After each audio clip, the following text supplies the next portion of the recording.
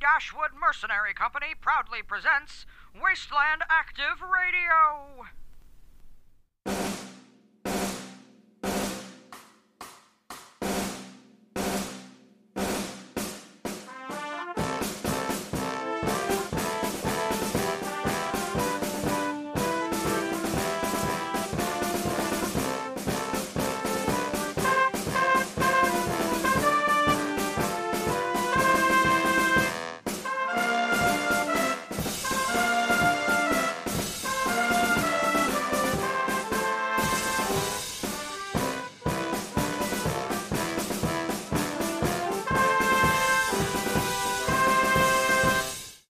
Ladies and gentlemen, boys and girls, friends beyond and between, welcome back to Wasteland Active Radio.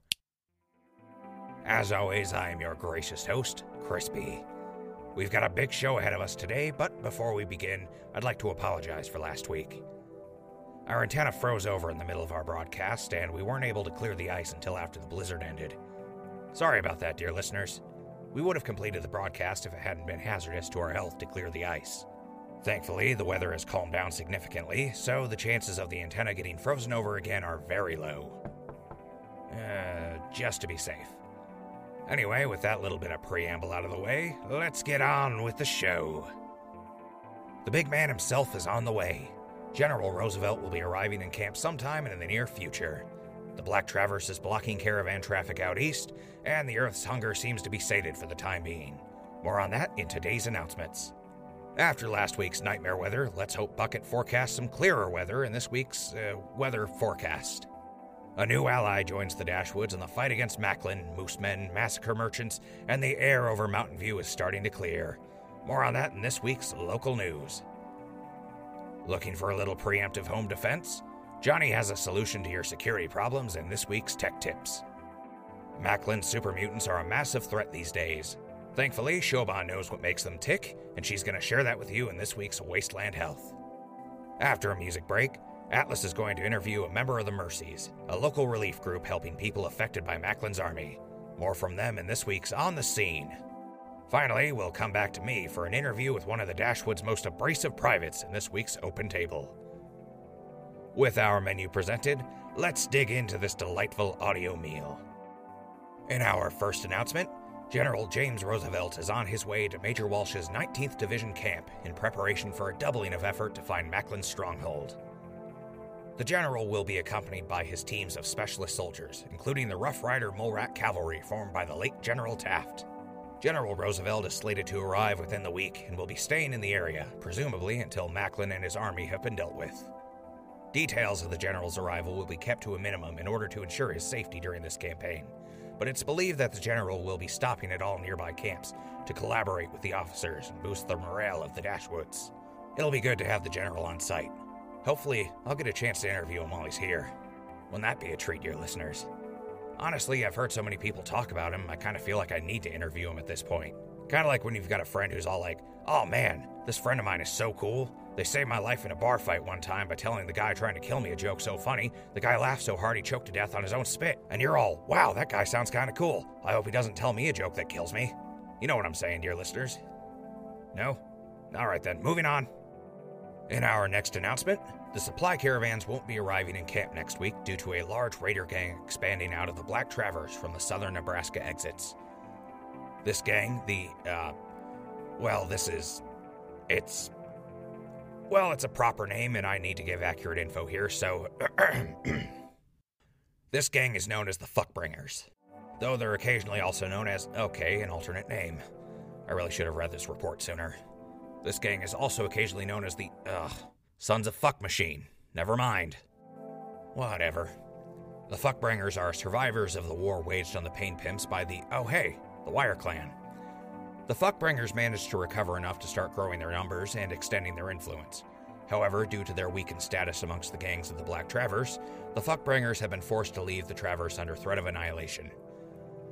Like a wounded animal, the Fuckbringers are doubly dangerous as they are trying to cement a place for themselves off the Traverse. The Fuckbringers, how many times am I going to have to say that? Their signatures aren't any different from the Pain Pimps. The Fuckbringers are known for their role in the slave trade, specifically sex trafficking, and are more likely to incapacitate their targets in order to sort through them. Be aware, though, that the Fuckbringers are currently desperate for a new base of operations and are more likely to attack smaller settlements with little intent to enslave the survivors. If you're in southern Nebraska, be on the lookout for raider clans, dear listeners. In our final announcement, as part of our crap sandwich, aka good news followed by bad news followed by good news, there are reports of the Church of the Starving Earth returning to their compound somewhere in central Nebraska. For those who don't remember, the Church of the Starving Earth is a genocidal cult trying to destroy humanity that comes and goes every few years. Currently, they are in the going phase of their cycle.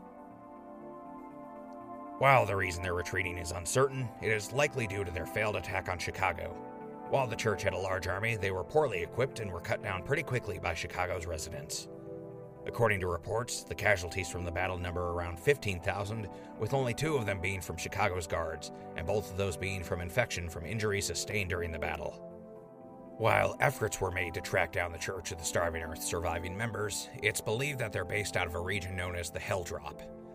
The Hell Drop is rumored to be the remains of a pre-war quarry in the eye of a constantly raging radiation storm.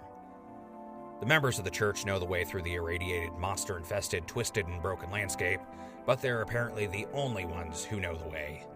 As such, all efforts to finish off the Church of the Starving Earth have been utter failures. We'll get them next time, though, right? Well, that's all the announcements for today, so let's go over to Bucket for this week's weather forecast. Bucket, activate. What do you want? How long were you? The whole time. Your voice was grating on my audio sensors. Did you know your voice is unpleasant to listen to? Did you know the rasping sound of your voice is like listening to someone grinding a bell? Did you know? Did you? Ow, kinda harsh there, Bucket. Thought you ought to know. Bucket, forecast the weather. Acknowledged. Beginning weather forecast for the week of January 18th, 2288. Currently, the temperature is 41 degrees Fahrenheit with a high of 41 degrees and a low of 38 degrees, 28% humidity. Overcast with light winds. Ambient radiation will increase by 1%. Thursday, the temperature will have a high of 43 degrees with a low of 39 degrees, 29% humidity, partly cloudy with light winds. Ambient radiation will increase by 1%. Friday, the temperature will have a high of 44 degrees with a low of 41 degrees, 29% humidity, partly cloudy. Ambient radiation will decrease by 1%. Estimated weekly radiation level is condition yellow. Frequent radiation fluctuations predicted throughout the week. Travel with caution. Forecast complete. Performing diagnostics and printing satellite scans. Let's see what else we have coming up. Looks like we've got some pretty windy days coming up. Nothing too bad, but the temperature looks like it's going to stay pretty steady all week. So, very good news. Thanks, Bucket. Acknowledged. With how close we are to the mountains, hopefully the increased temperatures will help facilitate an avalanche. Bury me alive that I may die. You know, an avalanche would bury the rest of us too, right? When we're all dead, that won't be anyone's problem but the living. That's not nice, Bucket. What's gotten into you lately? Performing internal scans. Bug detected. Guess Johnny has some more work ahead of him. Requesting fumigation. Wait, what? Bug detected. Requesting fumigation. So, a literal bug. Correct. Still a problem for Johnny. Go ahead to Johnny's tent, Bucket. Acknowledged. Gross. How'd he get bugs inside of him? Guess we'll never know. Well, that's it for today's weather, so let's go over to this week's local news.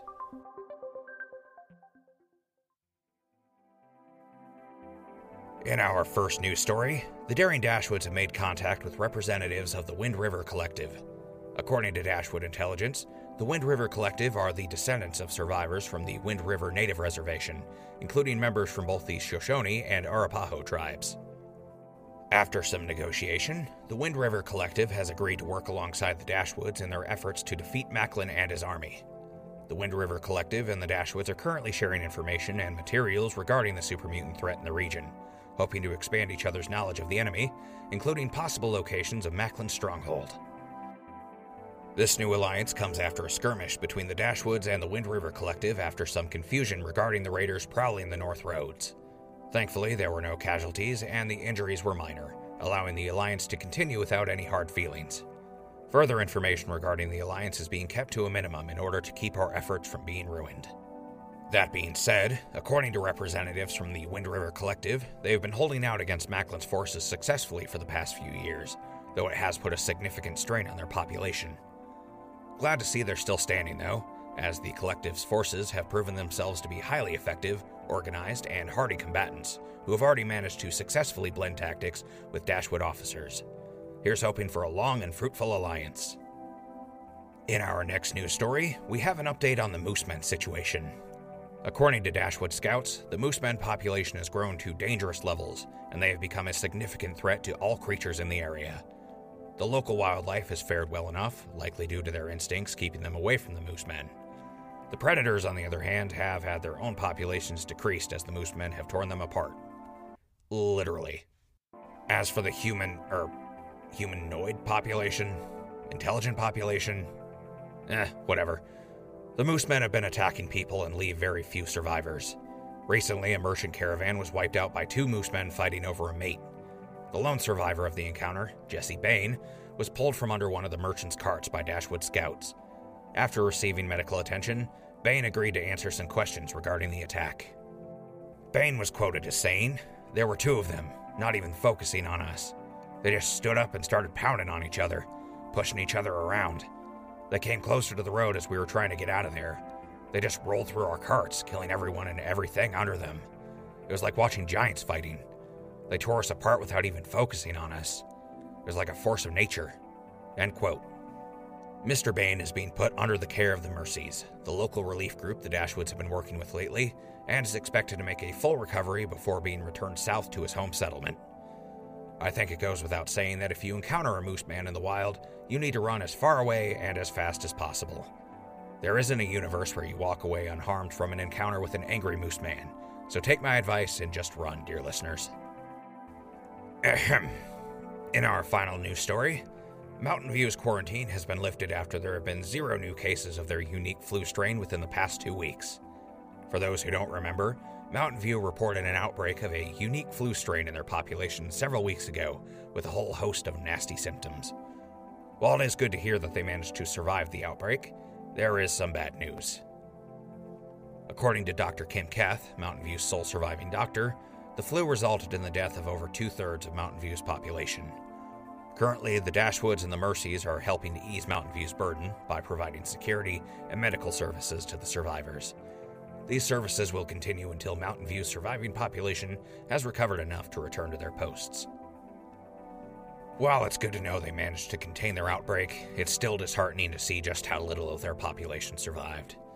Let's all remember Dr. Haid's advice and wash your hands, avoid people while you're sick, and don't cough or spit in anybody's face. Screw disease. Let's let the radiation, raiders, monstrosities, exposure, and starvation handle the killing, please. That was our last news story for the day, so you know what that means, dear listeners. It's time to go over to Johnny for this week's edition of Tech Tips. Ahoy, Johnny! Tech Tips off the starboard bow. What? Yar, you don't know how to talk like a pirate, do you, boyo? No? Yar, I cannot believe how I failed you. Anyway, go ahead, Johnny. Yar. Welcome aboard to Tech Tips. Do I have to talk like a pirate? What? No, just take it from the top. Okay. Hello, everybody. Welcome to Tech Tips with Johnny Windsor. I'm Johnny, and I'm sorry. The pirate thing threw me off too much. Today I'm going to teach everybody about automated turrets. I'm sure that, while traveling, everyone has encountered at least one automated turret, whether it be one placed outside of a settlement or one set up by a tech-savvy raider. Automated turrets are the most common form of ballistic defenses and area denial. Today, I'm going to teach you how to make 2 types of automated turrets and how to deal with enemy turrets. We'll start with the basic gun turret. Before we go any further, I feel obligated to say that I am not a gunsmith. As such, the example I'm going to give is how to build a turret using a prefabricated firearm with a very basic ammunition reservoir.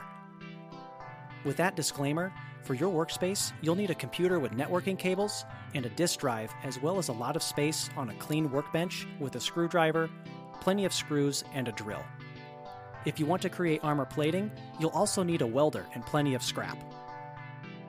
As for components, you'll need 1 functional firearm, a rotating desk chair, scrap metal to use as a frame, a targeting card, a functional blender, a shopping cart, and several small motors.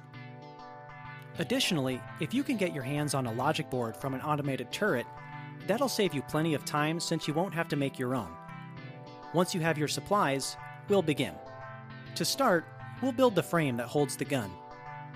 You'll need a frame capable of holding the gun and the motors used to activate the trigger. If you think of the frame as the hand holding the gun, that might help you figure out how to shape it and place the motors.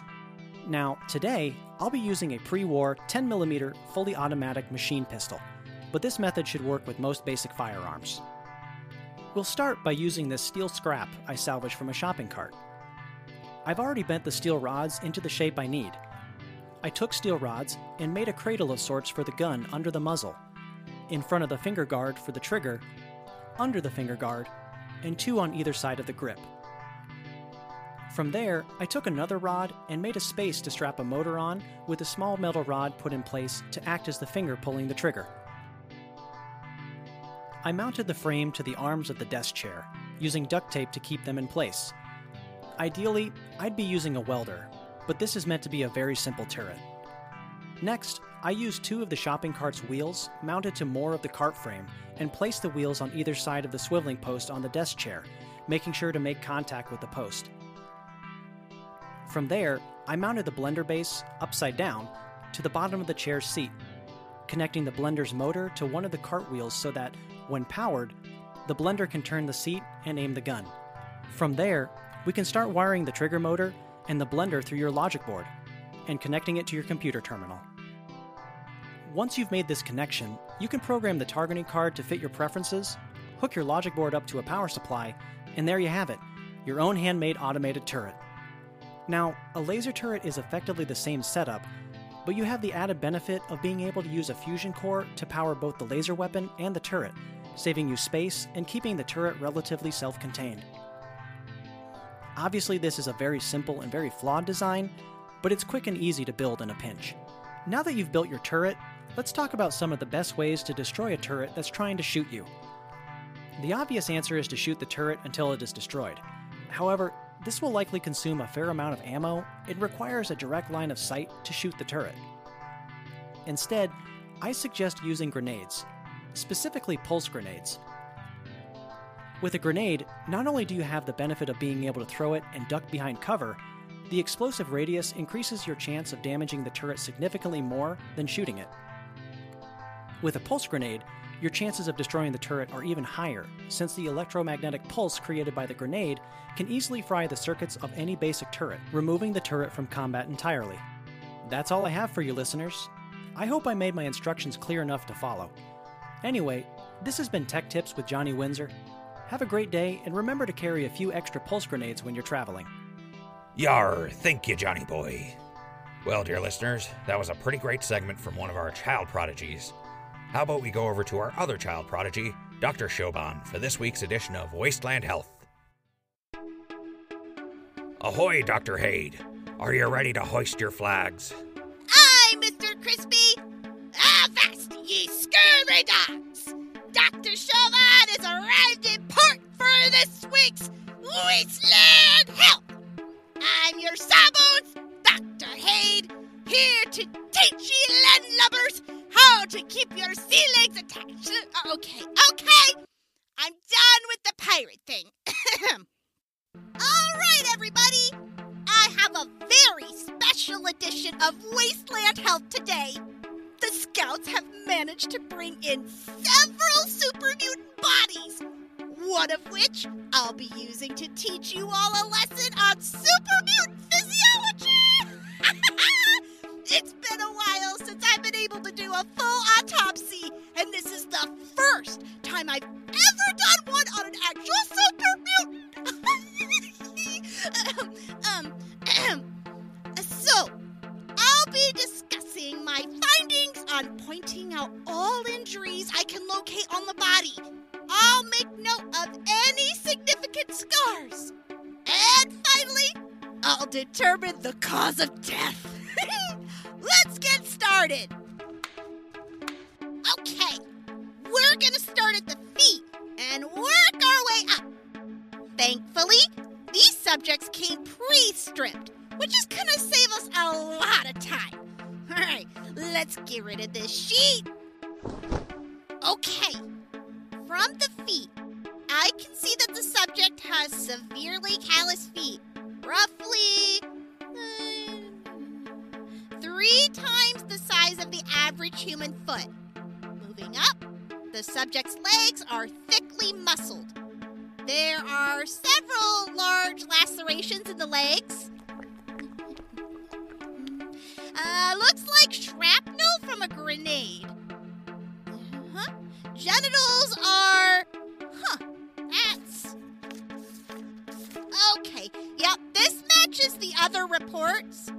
Looks like whatever strain of FEV Macklin is using removes secondary sexual characteristics as well as damaging or mutating the genitals. Gnarly.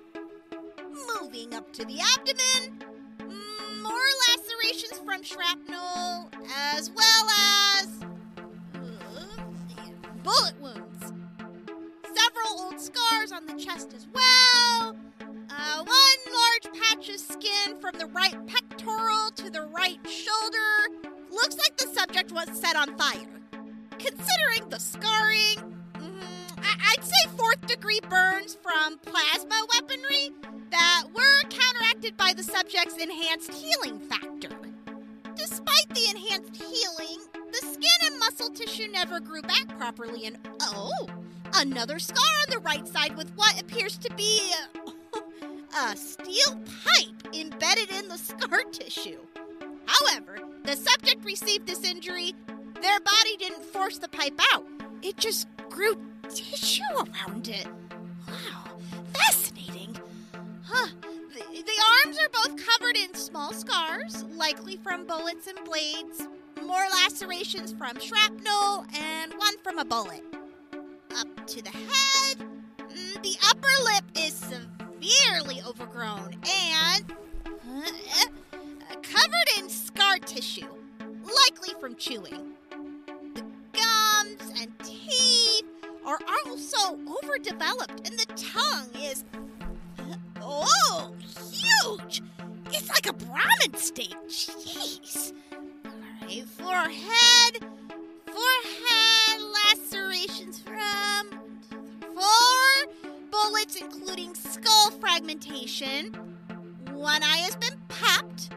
Scar tissue all across the face. It almost looks like the subject was bitten by something. Maybe a yaoguai? Well, that's what we got for the outside. Let's open up the chest. First, I'm gonna make 3 incisions, starting from the shoulders and meeting down at the center of the chest, then down into a Y shape. Just like this. Through the skin and the muscle. Oh, God, it's thick. Oh, boy. Okay. 2 more.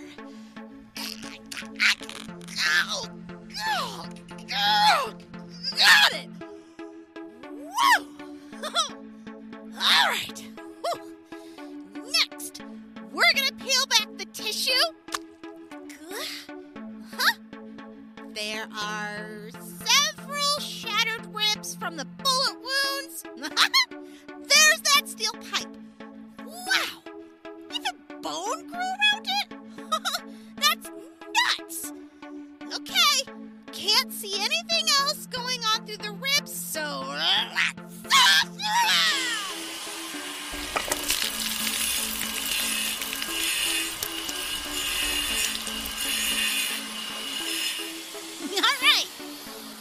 get this troublesome ribcage out of here.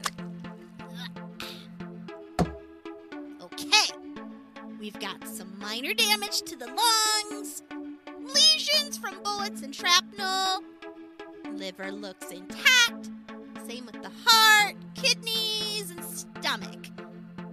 I'm gonna make a bet here and say with 90% certainty that the cause of death was blunt force trauma to the brain. Let's cut open the skull to be...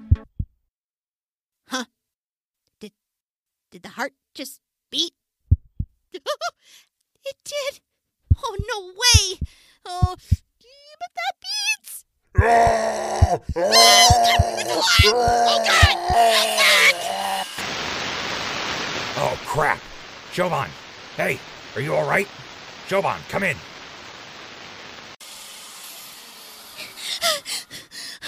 I'm here. Are you okay? What happened? I'm fine. Ooh. Updating the subject's time of death. Today's date, a few seconds ago. Cause of death, lacerations to 80% of the heart tissue via surgical saw. Additional damage to lungs and throat, also via surgical saw. That's all for Wasteland Health. Make sure you're dissecting a corpse that is actually dead. And don't turn your back on the bodies. Siobhan, out! All right. That was unexpected. I think I'm gonna go check on Shoban, make sure she's all right. I know she can handle herself, but still, it's not every day you're attacked by a super mutant coming back from the dead. Decent timing, I guess, since it's time for today's music break. I'll be leaving you with Take 5 by Dave Brubeck. Enjoy the breather, dear listeners.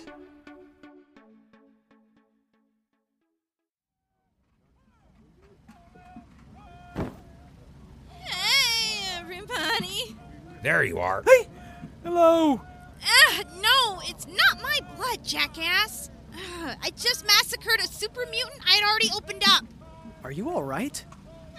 I'm fine. You know, it's a little dissection without getting covered in bodily fluids. So you're just going to remain covered in the blood of a super mutant you just dissected and were forced to kill? Reminds me of home. I don't know. Besides, I brought a towel. So, what's this about the general already being in camp? He got here this morning, entourage and everything. It's a simple lie, but if Macklin's listening in again, hopefully he'll buy it. You really think Macklin is listening in on the show? Undoubtedly. Macklin will use every resource available to him to ensure victory. He was listening in, even during the battle for Station Hill. Hell, I don't know how he did it, but he managed to break into the broadcast for a few moments. I'm unsure how he did so as well. Macklin is resourceful, but I never saw radio equipment in his camps. Well, maybe we'll figure out how he did it after we take him down. Speaking of which, now that the Wind River Collective has shown the General where the stronghold is, when do you think the Dashwoods are going to make their move? I'm figuring that's what the officers are discussing with the General right now. They would be wise to come up with a plan of attack sooner rather than later. Before long, Macklin will make his move. Hey, who are you? You with the officers? Well, I guess you could say that. Hey, guys. Major Sterling? Hello! Holy crap, Sterling, it really is you! No way! Wow, when did you get here? We came in with the General's entourage. Just got back from the officers' meeting. I'd give you a hug, but I'm covered in blood right now. Well, I can see that. I also heard the broadcast. Good work. Major, what are you doing here? I thought you were back in Station Hill. I was. We've been rebuilding. Things are going great, by the way. The General put a team together that managed to open the vault where we evacuated the residents of Station Hill. Yes! Ha ha! Ah, that's amazing. Amazing indeed. It hasn't even been a full year since they became trapped. This is significantly earlier than their 10-year imprisonment. Darn straight. As for why I'm here, this doesn't leave this tent. Got it? Got it. Understood. Yes, sir. You can trust me. Hello.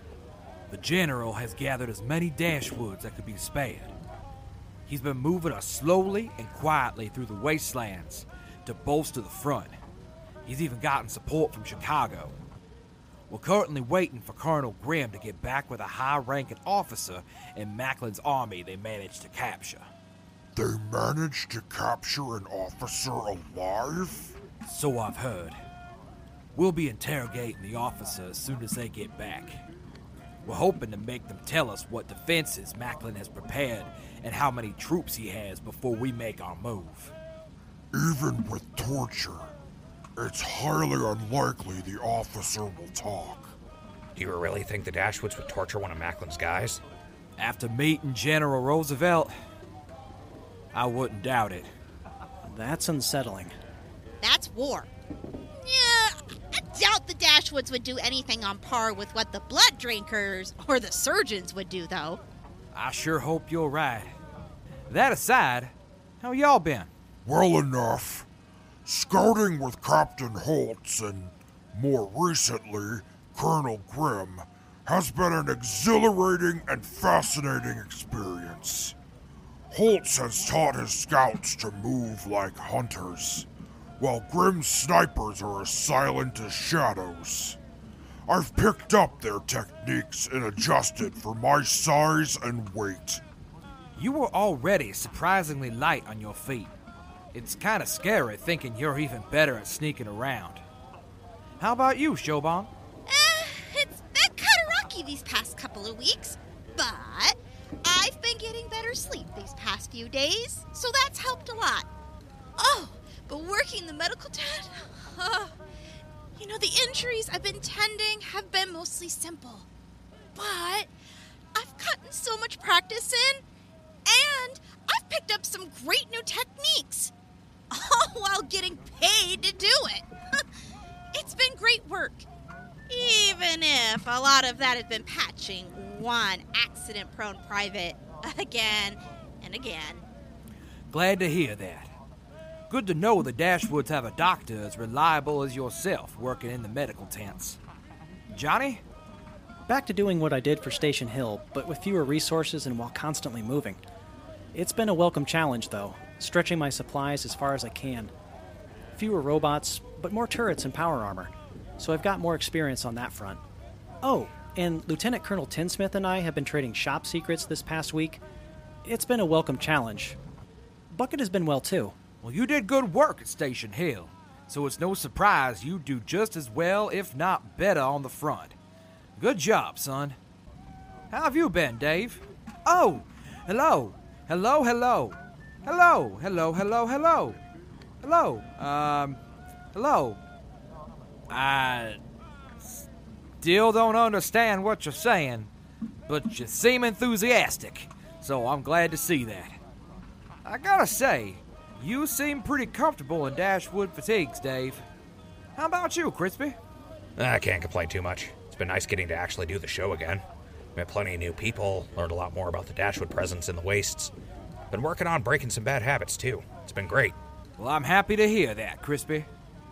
Oh, I wanted to bring something up with you. The General requested to be interviewed on the show. Wow, really? Honestly, that scratches out the difficulties of approaching the General. He did have some stipulations. Namely, he wanted to have the interview recorded and played next week so as to obscure his location and not risk an attack on Danielle's camp. That makes sense. I'll oblige. No problem. I thought you would. The General said he'll meet you after the show in the secondary communications tent. All right. Man, you don't get an interview with top brass like this more than once a season. I've been hearing all kinds of things about Roosevelt. Glad to finally get a chance to see what he's like in person. He's a bit more intense than General Taft, but I'm sure you'll do just fine. Bah! All we'll learn about General Roosevelt will be inconsequential fluff with the ghoul interviewing him. What a waste. Holy jealous? What? No! Why would I ever be jealous of such a degenerate clown? You are jealous. I need to get to the subject of my interview. Someone from the Mercies. A civilized doctor.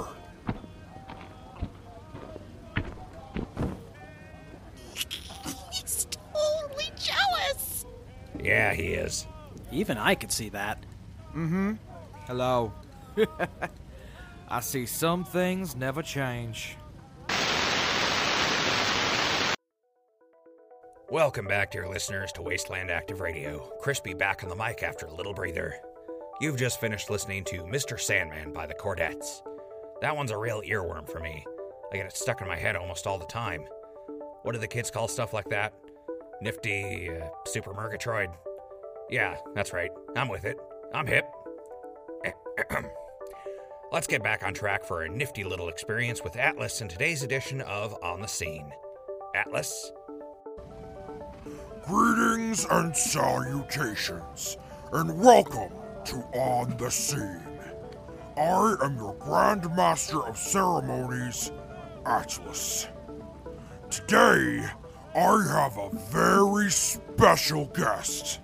Someone who provides a valuable service to the Wasteland. I am, of course, talking about a member of the Wasteland Relief Group known as the Mercies. Please, introduce yourself. Hi. I'm Esther O'Reilly. Are you feeling alright? Of course I am. I'm simply telling the listeners that I am honored to have someone who provides a valuable and necessary service to the people of the Wasteland on my segment. Sure. Okay. So, are we still doing this interview? Yes, of course. First question. What can you tell me about the Mercies and your role with them?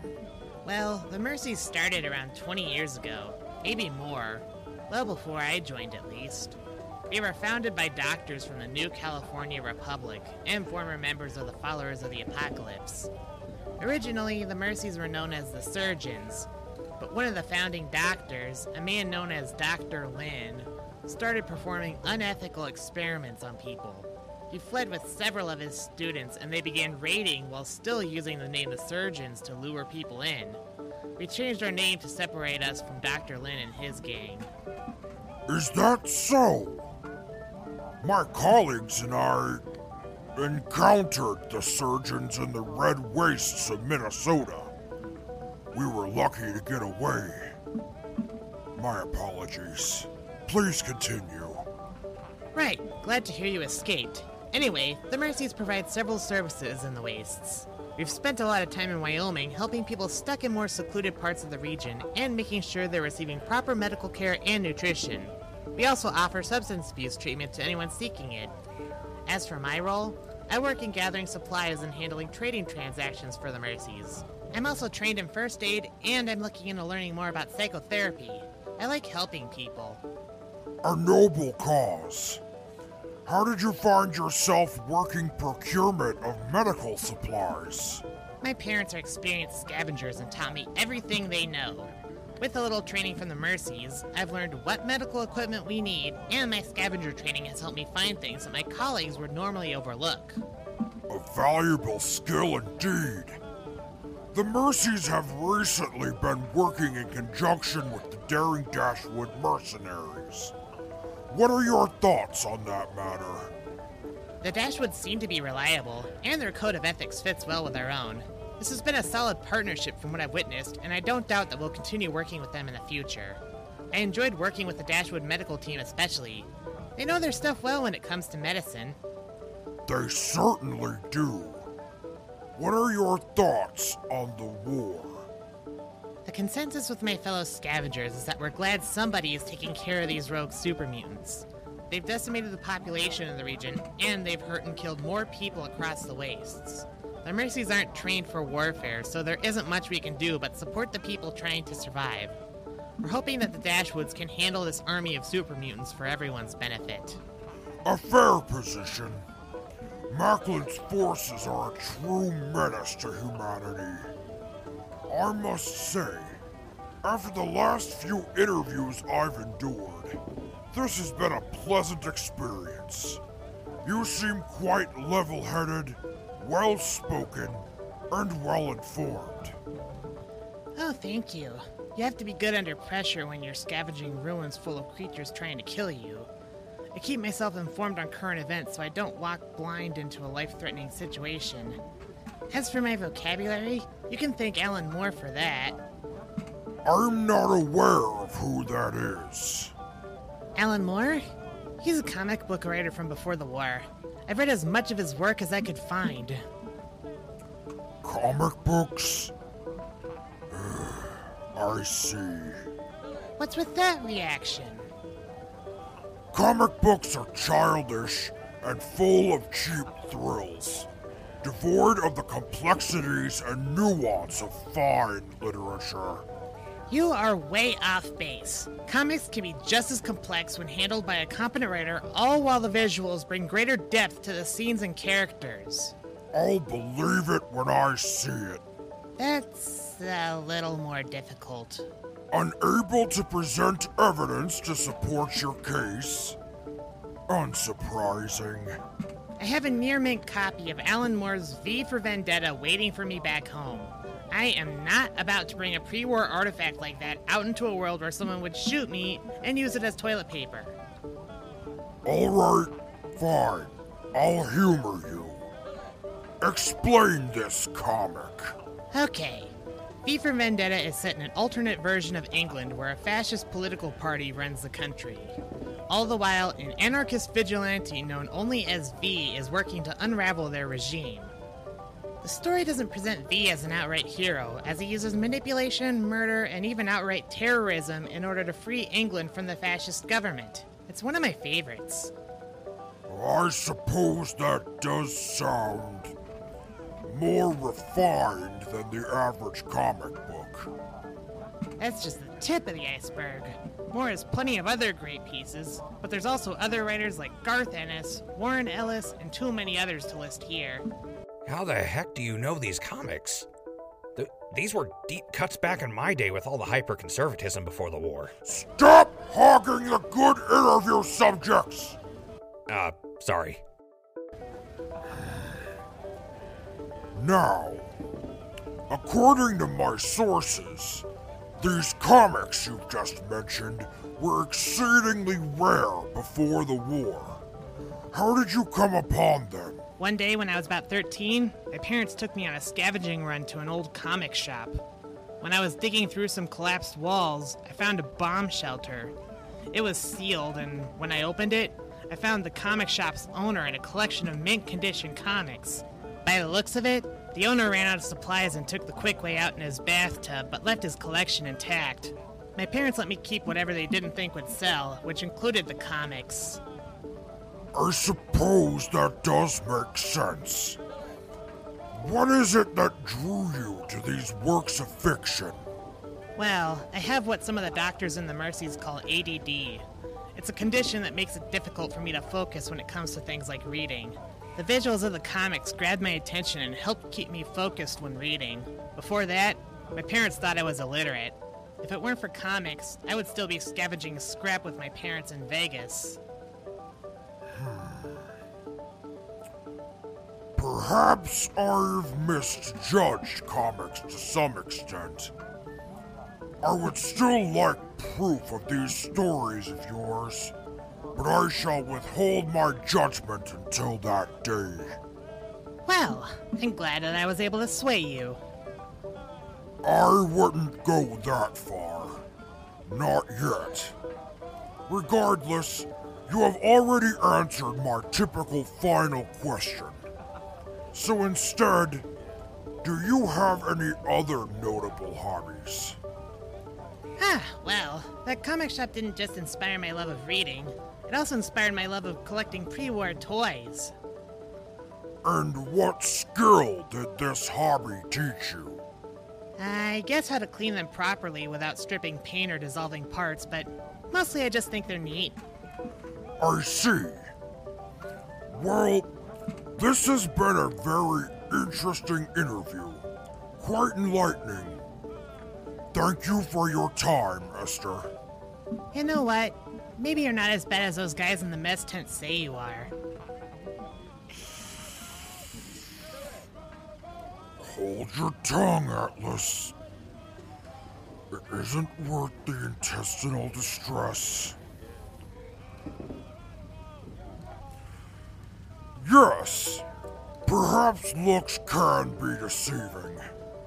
Again, thank you for agreeing to be interviewed. My pleasure. And thank you all for listening. I have been your Grand Master of Ceremonies, Atlas. You're welcome. Thanks, Atlas. That was an interesting interview. It's always nice to see someone get their preconceived notions questioned in a positive way. In what I hope to be a similar situation, let's go over to our open table interview. Now, let's bring in our guest. You may have heard his first interview back at Station Hill, his second interview at 17.5, and his interactions with Shoban.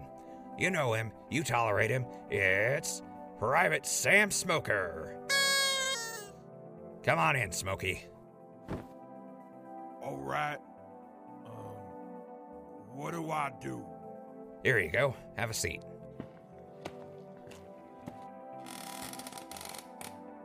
There you go. Hey, thanks for agreeing to do an interview. All right. So, how are you? How are you doing? Doing fine. Can't really complain. Hey, good to hear. How about you tell the listeners about yourself? I'm part of the Dashwoods. I got moved to infantry for this war. Used to be at Station Hill before it got destroyed. Ended up at 17.5. Well, that's all well and good, but not exactly what I'm talking about. I'm talking about you, not your career. Where are you from? Man, why'd you ask me to do this? You just try to humiliate me on the radio? Again? Quite the opposite. I'm giving you a chance to defend yourself and your position. So, why do you keep dropping the M-bomb on Atlas? What? Muty? That's what he is. Just like you're a zombie. First off, I'm a ghoul, and Atlas is a super mutant. I met my fair share of ghouls, and not a single one of them takes kindly to being called a zombie. Can't say the same for super mutants, but I know Atlas hates being called a mutie, quote-unquote. Second, are you a smooth skin? Just some flesh boy? Flesh boy? What the hell is that supposed to mean? That's just what you are, right? A smooth-skinned flesh boy? But oh, hell. Okay, I get what you're saying. Still ain't the worst things people have been... Ain't the worst things I've said to people. What do you mean? Listen, I don't hate ghouls. I know the mutants we're fighting ain't like your friend. I don't hate y'all. I just don't want to be cordial with y'all. It's easier keeping people away. I can't hurt people if they stay away. Where are you from, Smoker? Tennessee. And before you ask, yes, I was there when Roosevelt took down Proud Company. And no, I don't hate him. Wouldn't have joined the Dashwoods if I did. Well, this is a perspective I haven't gotten yet. What was it like there before Roosevelt liberated it? Liberated ain't the right word. You gotta understand, the people that weren't slaves were happy with Proud Company. They didn't have to work any of the labor jobs and got to pretty much do whatever they wanted. But lots of people weren't able good for anything but labor jobs. Weren't any schools or nothing, and if you wanted to learn something, you had to convince someone to teach you. People were afraid of others taking their jobs, so they usually didn't teach people outside the family. If you couldn't get a job, you could try joining Proud Company. The company was fully in charge. They were the politicians and the police. They drilled it into our heads from birth that Proud Company were the heroes that kept the savages of the wasteland under control. Kids grew up wanting to join Proud Company so they could be heroes too. I know I did. At first. Why didn't you? Proud Company didn't let mutants join. You don't look like a mutant to me. I was born with 3 extra fingers. 2 on my left and 1 on my right. They mark that down when you're born, and if the mutation's bad enough, Proud Company will, get rid of the baby. You're telling me that they would kill newborns if they were heavily mutated? Yes. Jeez, that's heavy. What happened to your extra fingers? My paw broke 'em off me. He used to be part of Proud Company, but quit after his fellow mercs kept mocking him for having a mutant son. He'd get drunk, angry, violent, and beat me and beat my ma, and killed her eventually. Thought he'd kill me, and that's how bad he'd beat me. I hated him, but I still had it better than the slaves. Can you tell us anything about the conditions the slaves lived under? They were treated like animals. They all had shock collars on, even the kids. And they'd be forced to work labor jobs from sunup to sundown. Anytime they acted out or started falling behind, their drivers would activate their collars and shock them till they started acting right. They were packed into shacks to sleep. They were only given scraps to eat, stuff worse than what we fed the hogs. I've run into raiders that treated their slaves better, but that's a low bar. Proud Company would specifically keep non-whites and non-humans as slaves. Some superior race BS. They'd always spout their propaganda and the people would eat it up. If you weren't a slave and weren't part of Proud Company, you had a chance for a decent life, but not much of one.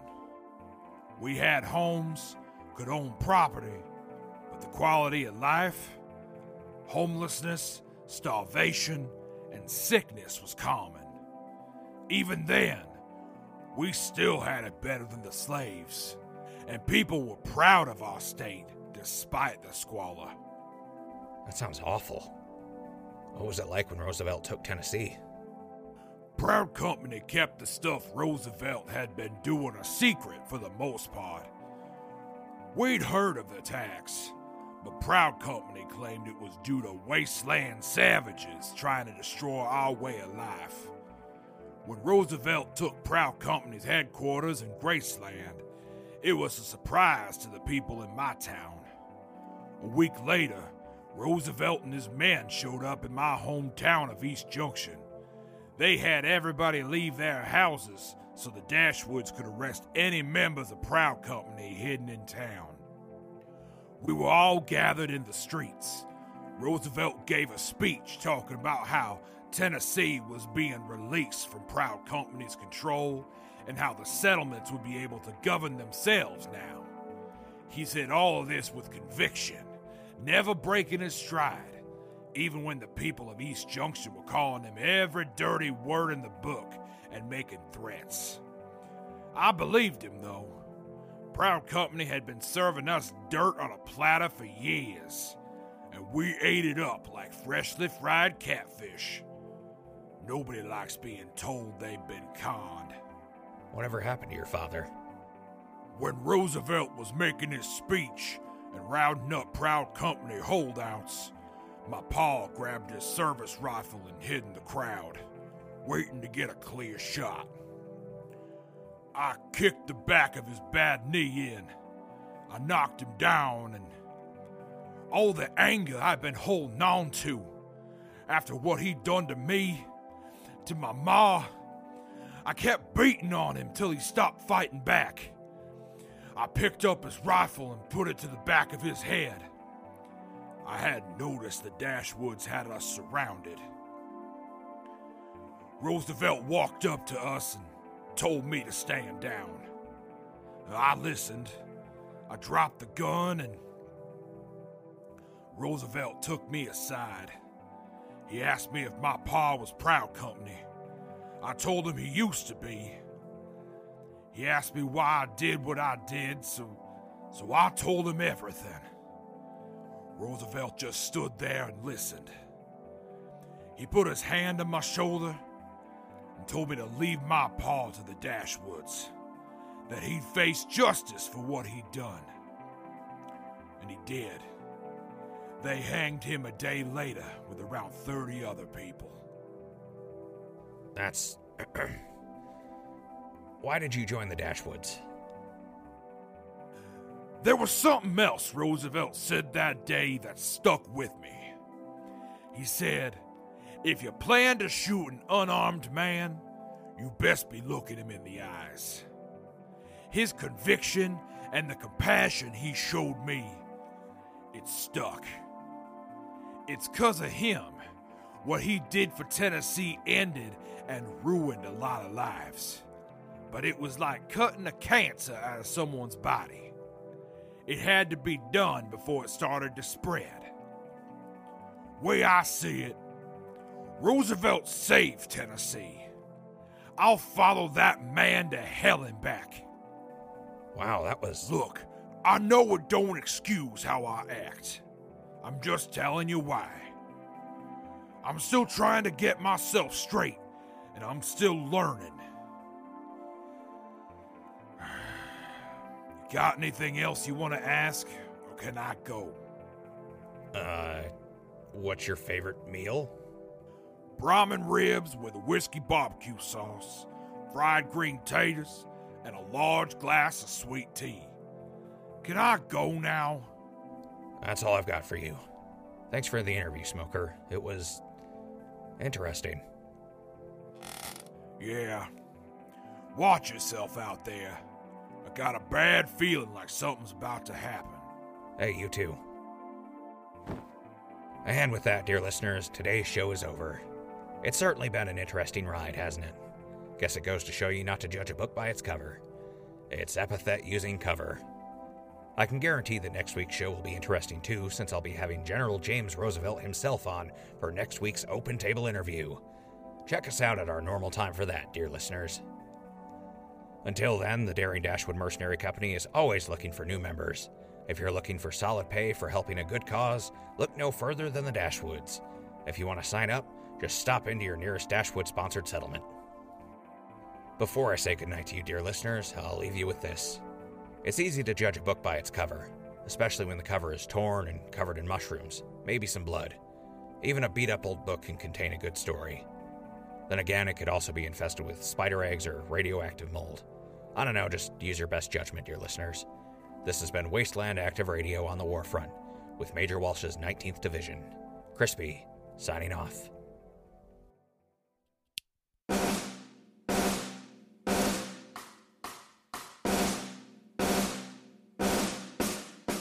Wasteland Active Radio was created, written, and produced by Z. Hagen and Jay Wilson. Brought to you by the Record Button. And that's why I can never go back to Ohio. What the fuck? How the hell do you mess up scrambled eggs that badly? What made you think using a flamer to cook them was a good idea? Oh, you know, drugs. I still hear the screams of those poor woolies in my nightmares. The fireworks were a nice touch, though. God, I wish that had been me. There you all are. Hello. Hey guys, what's up? No questions. Follow me. Please. Whoa, he said please. Must be serious. Did you finally dislodge your head from your ass? Wow, the breeze must feel refreshing for both ends. Just keep moving. Oh, whoa! No angry comeback. No. That's foul, you disgusting raider. Or anything? He didn't even call you a raider. This must be serious.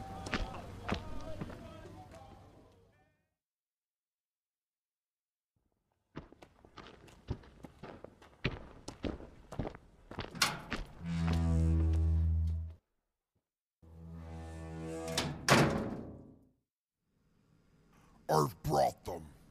Thank you. Hello, everyone. Thank you for coming. Hey, cool cats.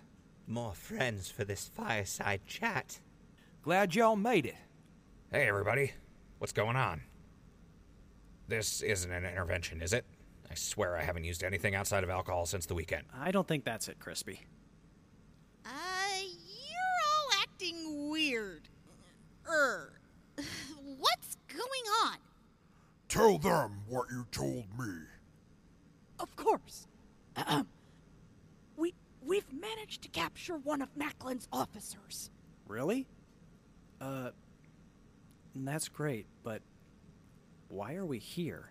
We're waiting for the General and Colonel Grimm to get here before we begin the interrogation in earnest. But he agreed to share a piece of info if we let him speak to all of you first. That doesn't make any sense. Why would he want to talk to us? A super mutant officer? He wouldn't happen to be a Nightkin, would he? That's right. We have him over here.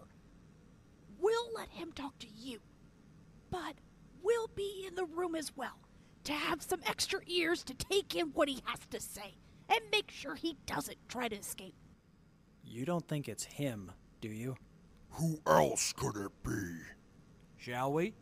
Are you all ready? Yes. Sure. Absolutely. Hello. Let's do this. Major? Right this way.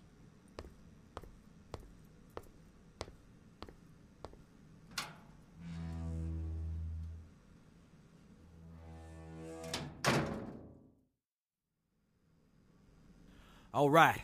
They're here. Start talking. It really is him.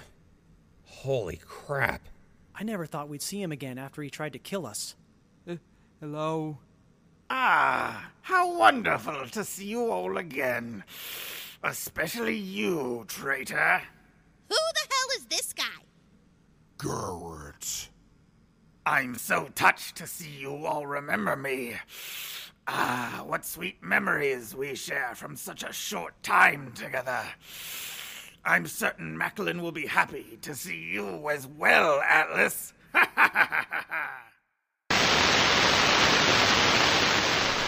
Crispy, Bucket, Donnie the Clown, and the Dissected Super Mutant are played by Mr. Wilson. The roles of Atlas, Dave, Private Smoker, Sterling, and Badger Boy are played by Mr. Hagen.